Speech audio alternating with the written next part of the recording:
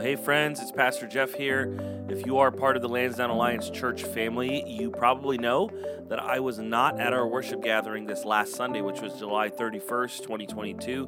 Today is Thursday, August the 4th. Last Sunday, I was sick, and so I was not able to preach a sermon like I normally would.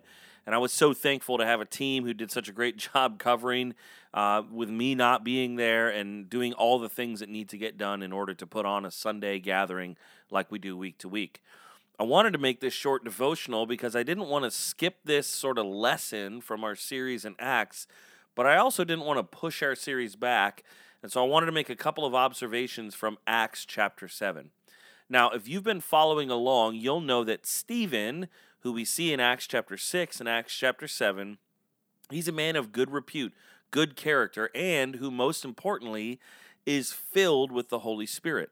You might also know that Stephen, by the time we get to Acts chapter 7, has been dragged in front of a religious court who has the power really to exercise capital punishment.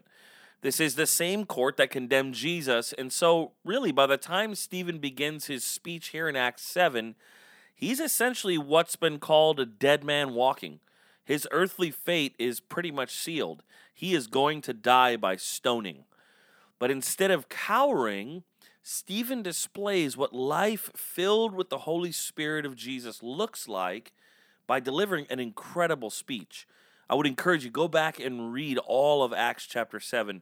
He covers the essential history of Israel, making the point that these very religious men who are now accusing him of breaking their law are actually themselves the lawbreakers. This enrages them and leads to his death. Now, as I read this speech, it's so easy for me to see myself as mostly aligned with Stephen, right? I like to imagine myself as a person who would be like Stephen and who would stand up to injustice like this. But then as I really read this speech, I just can't help but feel the weight of verse 51. And this is really the only point I want to ask you to consider today. This is Acts 7, verse 51. Stephen says, "You stiff-necked people, uncircumcised in heart and ears." Now that sentence there has a whole lot of connection back to the Old Testament and Moses and what it means to be circumcised in heart and in ear.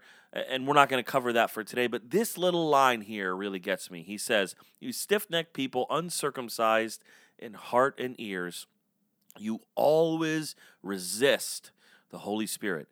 Man, that line really just creates some introspection for me, doesn't it for you? You always resist the Holy Spirit. Deep down, I know that this is so true for me way more times than I want to admit. I love that Stephen says, you always resist.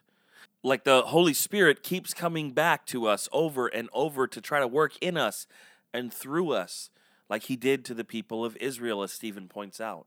He doesn't stop trying to work in us and with us and through us, and yet, how often do we resist? So to end, let me just encourage you like this. The essence of the Christian life isn't effort. It's not about keeping all the rules and doing everything right. That's what these religious leaders in this court were doing.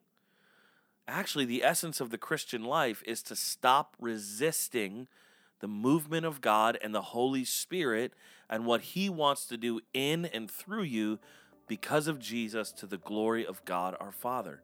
So that's the simple idea for you today. Just stop. Let your guard down and let the Holy Spirit move in your life.